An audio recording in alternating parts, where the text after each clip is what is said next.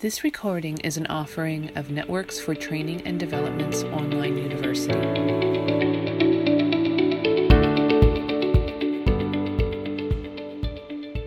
Hi, I'm Tracy Lapriziosa, and I'm here today with Rose McAllister, and we are going to kind of give you an idea of what's happening with our Adaptations for Living team as far as networks goes. And I've only been with networks since 2017, so I kind of jumped in to the AFL team, or what was the Technologies for Independence Control team at the time when I joined. So Rose is going to give us a little bit of history about how this all started. Hi, everybody. So interesting, like many things in life, sometimes you get involved in something you never saw coming, you never imagined. So trying to give the Cliff Notes version or the short version of our history with becoming involved with assistive technology and all kinds of adaptations and accommodations to help us all live a little broader, more full of life, more independently. We started a project in Northeast Philadelphia at Networks for Training and Development, that is. We started a project upon request from a couple of parents. It was in Northeast Philadelphia, and it became known as CareerNet. I almost forgot for a second, CareerNet. And it was in conjunction with the Philadelphia Office of Vocational Rehabilitation. And again, a couple of very well-known, very spirited parents who had kids who had been at the forefront of the special ed law and getting even into special ed and classrooms and education system in the Philadelphia area. And now their so-called kids were adults. And they were in workshops, and we'd been doing a lot of work, networks that is, regarding supported employment and helping all people work. And these parents came to us along with the Office of Vocational Rehab and asked us, what about our kids? And can you help us? And what if we started a neighborhood project? And after lots of discussion and thinking and planning and scheming and all that, CareerNet was born. And so we had a handful of folks that we were supporting through CareerNet.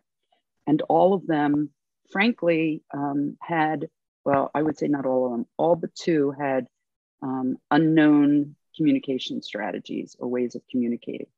You know, they were known to be nonverbal and non-communicative.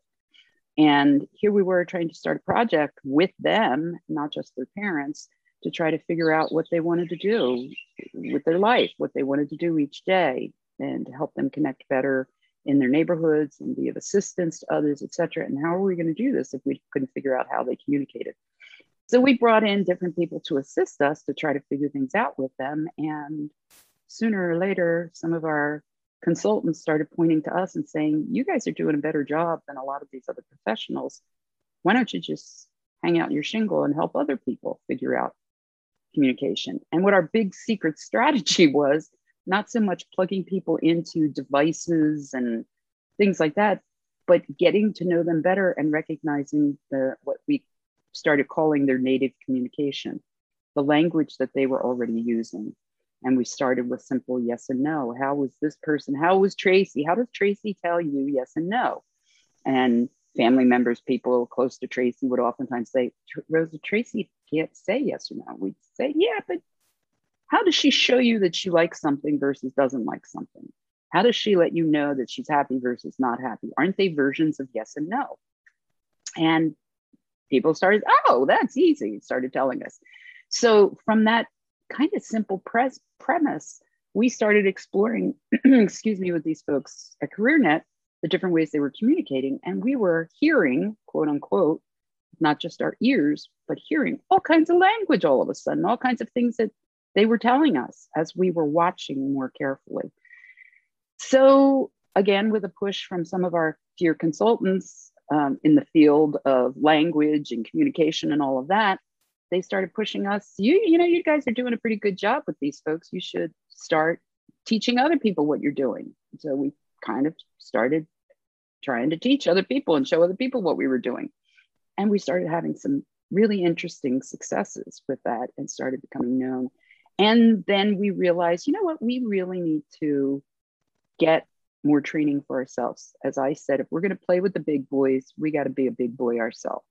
So a number of us started taking classes. It was in the early days of online classes and things like that, virtual training. We started going to conferences that were previously for people who were maybe speech and language pathologists or other people involved in communication. But we also started looking at not just communication stuff, but adapting other things so that these folks at CareerNet had an easier time and were more independent, whether it was in the bathroom or getting dressed or getting in and out of a car or what have you. And we started looking at all kinds of different, what's known in the world as assistive technology, and started making stuff ourselves and adapting things. And one thing led to another. We all of a sudden started getting kind of known for doing creative things, and our assistive technology services kind of got started. Now, this is a long time ago, probably 20 or more years ago, that this occurred, and it has been growing over the years. Again, some of us continued our trainings in-house. Some of us got certified as assistive technology professionals. I started teaching a course at Arcadia University. I designed and started teaching a course based specifically on our experiences and helping other people figure out assistive technology, communication strategies, accommodations, adaptations with students and family members, you know, whether they were having more difficulty being independent in life because that's something they were born with or something that they acquired through age or accident or illness, whatever. And it's kind of grown from there. And our titles have kind of changed a little bit in our service area, from assistive technology and communication services to technologies for independence and control, and now adaptations for living. But it's just kind of growing and growing and expanding the who we're working with and what we're doing. And Tracy, you joined us. Actually, you and I became involved together assisting a student in my old local school district. Yeah, that was over 20 years ago. So if that was over 20 years ago, so we started our journey with CareerNet. See, I'm really bad with time. Everything's like 15 years ago to me. It must have been 25 years ago, something like that. Yeah. Yeah. It was back in the late 90s where I met Rosa, and she was called in. Like, as she had said, the people were looking for support for people with communication issues. And the school I was working with reached out to Networks, and Rosa came into our school and trained me, trained some other people on how to help this person to communicate and how to help this person be your best self. And it was really quite amazing. And I just really my brain started going like, wow, this is a whole different way of thinking. Coming from an occupational therapy background, there was like, the wheels were just turning. Like, this is a really cool group here. And even after that, you know, that student had graduated, I maintained contact with Networks for over the years. And then recently joined in 2017 to be a part of the team part-time. So again, because there's just so much that Networks does that really, really hits home with me as far as the adaptations and communication and assistive technology, having worked for almost over 30 years as an occupational therapist. Because that's what we do. You know, we do a lot of looking at the person and figuring out whatever it is that they need to do to be more independent in their work, their play, their leisure, and to have everybody have a level playing ground. And that's kind of how Networks is there. You know, we want to level the playing ground for everybody to be able to participate and to be included in everything that we do. And, you know, currently the adaptations for living we are, I guess we call more person-centered, really looking at the person. A lot of our consults come in and we might be asked to help them with communication. We might be asked to help them with some other type of adaptation. We've had some sensory questions. We've had some accessibility questions. So whatever it is that someone's looking for, they can come, and we meet together as a team, and we, talk to the person who needs the assistive technology. They are the main person of the team, not just their support people. They are the main person. They're the person we want to talk to. They're the person we really want to listen to and find out what it is that they need and how they think they might be able to do it. Because a lot of times people on the outside have ideas of how things should be done, but it's that person who's really going to use that adaptation who really knows what it is they need and if they're going to use it. So it has to come from that person. So we really look at who is the person? What is it that they need to do? Who are they? What are their strengths? What do they like to do? Interests, talents, and use that when we're looking at what it is they need to do and how they might be able to do it. And we do it for basic life things, activities in the home, leisure, work, adaptations at work. The AFL has kind of buddied up with our employment team to work on assistive technology and on the job. So we're kind of working with other teams within networks, but it's really using a person-centered approach and then training that person and training teams on how to utilize the strategies that will best match that particular person.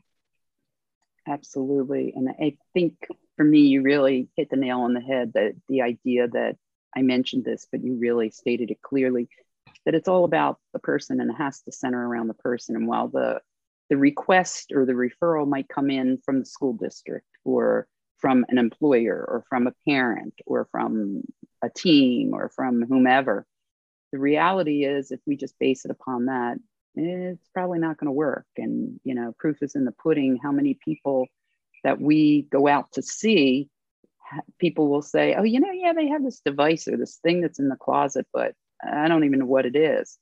And it really didn't fit the person, or maybe it fit the person and what they really wanted and their needs and all of that, but nobody around them really understood what it was about or saw the importance of it, or even how to fix the batteries or charge it. So, I mean, that's so common. People have all kinds of expensive stuff. And yet if it really doesn't fit what their desire is and what their need is and who they are, you know, we have tons and tons of stories from somebody, a very good friend of mine, who I remember at one point, you know, we asked, why aren't you using this thing? I thought this would really work with you. And she said, because it's blue. And we were all kind of like, Tracy, you're laughing. But it was kind of like, say what? Because it's blue. And she said, I hate blue. We're like, oh, we can fix that. What color do you want it to be? Silly us. We never thought to ask. Or those that are using some kind of a device that has a voice. Oh my gosh, I remember this one gentleman who was my age, and his mom, he lived with his mom who was quite older. And here she had recorded her voice on his device to speak for him. So whenever he wanted to say something, her voice came out. Here was a man who was like in his 50s, and his mama's voice came out. And she wondered why he didn't use it. You know? So it was just, you know, how many people have things. I remember another one of our friends from CareerNet. I mean, she would take, I'm laughing, but it really wasn't funny. She would take some of the pieces of her communication system and hide them in the bushes outside of her house. Like, I'm sorry, but that's clear communication. You know, it's like, I remember me ditching my boots in the bushes, you know, and going to school because I hated them. That too was clear communication. So, you know, we sometimes don't give people the benefit of the doubt that they should choose the color or the voice or the whatever, but it's got to fit them or it's just not going to work. And people around them have to understand how to use it and all that. We don't want to be told what to wear or what to do. And nobody wants to be told that they have to use this particular piece of equipment. You know, it has to be their choice. If the choice comes from within, there's going to be a lot more follow through and success with whatever that may be, whether it's a device or an adaptation or a modification to the environment, changing a color, changing the way you do something. They have to be involved in the process to make so that it's theirs. It's not somebody else's being imposed upon them. It's theirs. Absolutely. And it's got to fit with what they really want and need, not what we think they want to need. Like every parent on this planet probably wants their child to be able to tell them, I love you, you know? And yet, does every child necessarily have that at the top of their list of things that they need to say? Maybe not so much. You know, every parent wants their child to be able to tell them when they're in pain for obvious reasons. But does every child necessarily want to do that? So the funny story with the gentleman whose mom's voice was on there, on his device, when I asked him, what do you know, like in private, she had left the room, like, don't you ever want to just say to somebody, get out of my face? And he started laughing so hard, he started choking. So I said, do you want to say something? Do you want to have something like that on your thing? He was like nodding his head. And I'm like, okay. And I'm just guessing, do you want it to be a guy voice? You know, it was like very clear. So my son, Michael, who's our webmaster, Mike Landis, he recorded various things for this guy on his voice. And guess what the very first thing was? Get out of my face, literally. And his mother was horrified. Something's wrong with this device and something's wrong with him because he keeps hitting this button, she said. You know, obviously that was an important statement at the time for the guy. And when we helped her understand that and see that, I think it was the first time that she clearly heard her son, to be honest. 50-some-year-old man. So we have tons and tons of stories, and yeah, some really fun stuff that we do. And Tracy, you've become such an amazing part of our team. Even before you were officially part of our team, we always thought of you as part of our team. And then when we had the opportunity to hook you in and get you to work with us, it's been absolutely amazing. It's been so wonderful. Where are we going? Oh, I'm sorry. Yeah, it's been wonderful to be here. And where are we going? Well, it just seems like recently we've been getting a lot more requests for accessibility. So maybe that's a direction we're heading. I know this year we have a project kind of in the works for looking at accessibility, different parts of accessibility in the home to help people be more independent. And I've had some requests in the past about different sensory modifications, which is something that I guess hasn't really been done that much in the past. I've done some trainings on sensory modifications for people for networks, but that's also something that we can consult on, helping people to be more comfortable in their skin, be more comfortable in their space due to different sensory hypersensitivities, underprocessing, whatever, that we can help them be comfortable, because it's not only about being independent, it's also about being comfortable with what you're doing. And that's a big piece of it. But we are also looking to interview people who use assistive technology, because we'd love to hear more stories from people who use assistive technology, how they use it, what they like about it, what they recommend about it, how it's helping them, how they chose it, just to get their story on their different pieces of assistive technology. So if you know anyone who would like to tell their story, you can have them get in contact with us. But we really want to draw in more people to share their stories as far as assistive technology goes, because we can all learn from hearing stories of other people. Absolutely. Absolutely. And we also have an app, and on our app and an online university, we have various trainings, and for all our different service areas, and definitely for our AFL, we have a number of different things. We have a book that's coming out shortly, some stories from some folks that we've been involved with, we've helped some staff and family members, employees, and others regarding communication and some of their stories of their journeys and ahas. We have, as Tracy mentioned, a couple new series, a couple new ideas and things that we're going to be doing. And they are located on our website, www.networksfortraining.org, under our online university. And our app has a lot of these things, both free and paid membership available for people. More to come, lots more to come. What else, Tracy? Anything else in closing? I don't think so. We have a lot of things coming up, a lot of new things that will be, coming up available on the app and on the online university. So keep your eyes and ears open, watch for emails, watch for social media posts, because that's where you'll find out about it. Absolutely. Awesome. Thanks, Tracy, for everything. Thank you, Rosa. Okay, bye. Bye. Thank you for listening. We hope the information provided was helpful. Don't forget to stop by our website and take advantage of all we have to offer. If you want to be kept informed of upcoming events, subscribe to our channel to be kept up to date on our future programs. Click on the link provided in the description if you wish to receive emails about our upcoming events and offerings.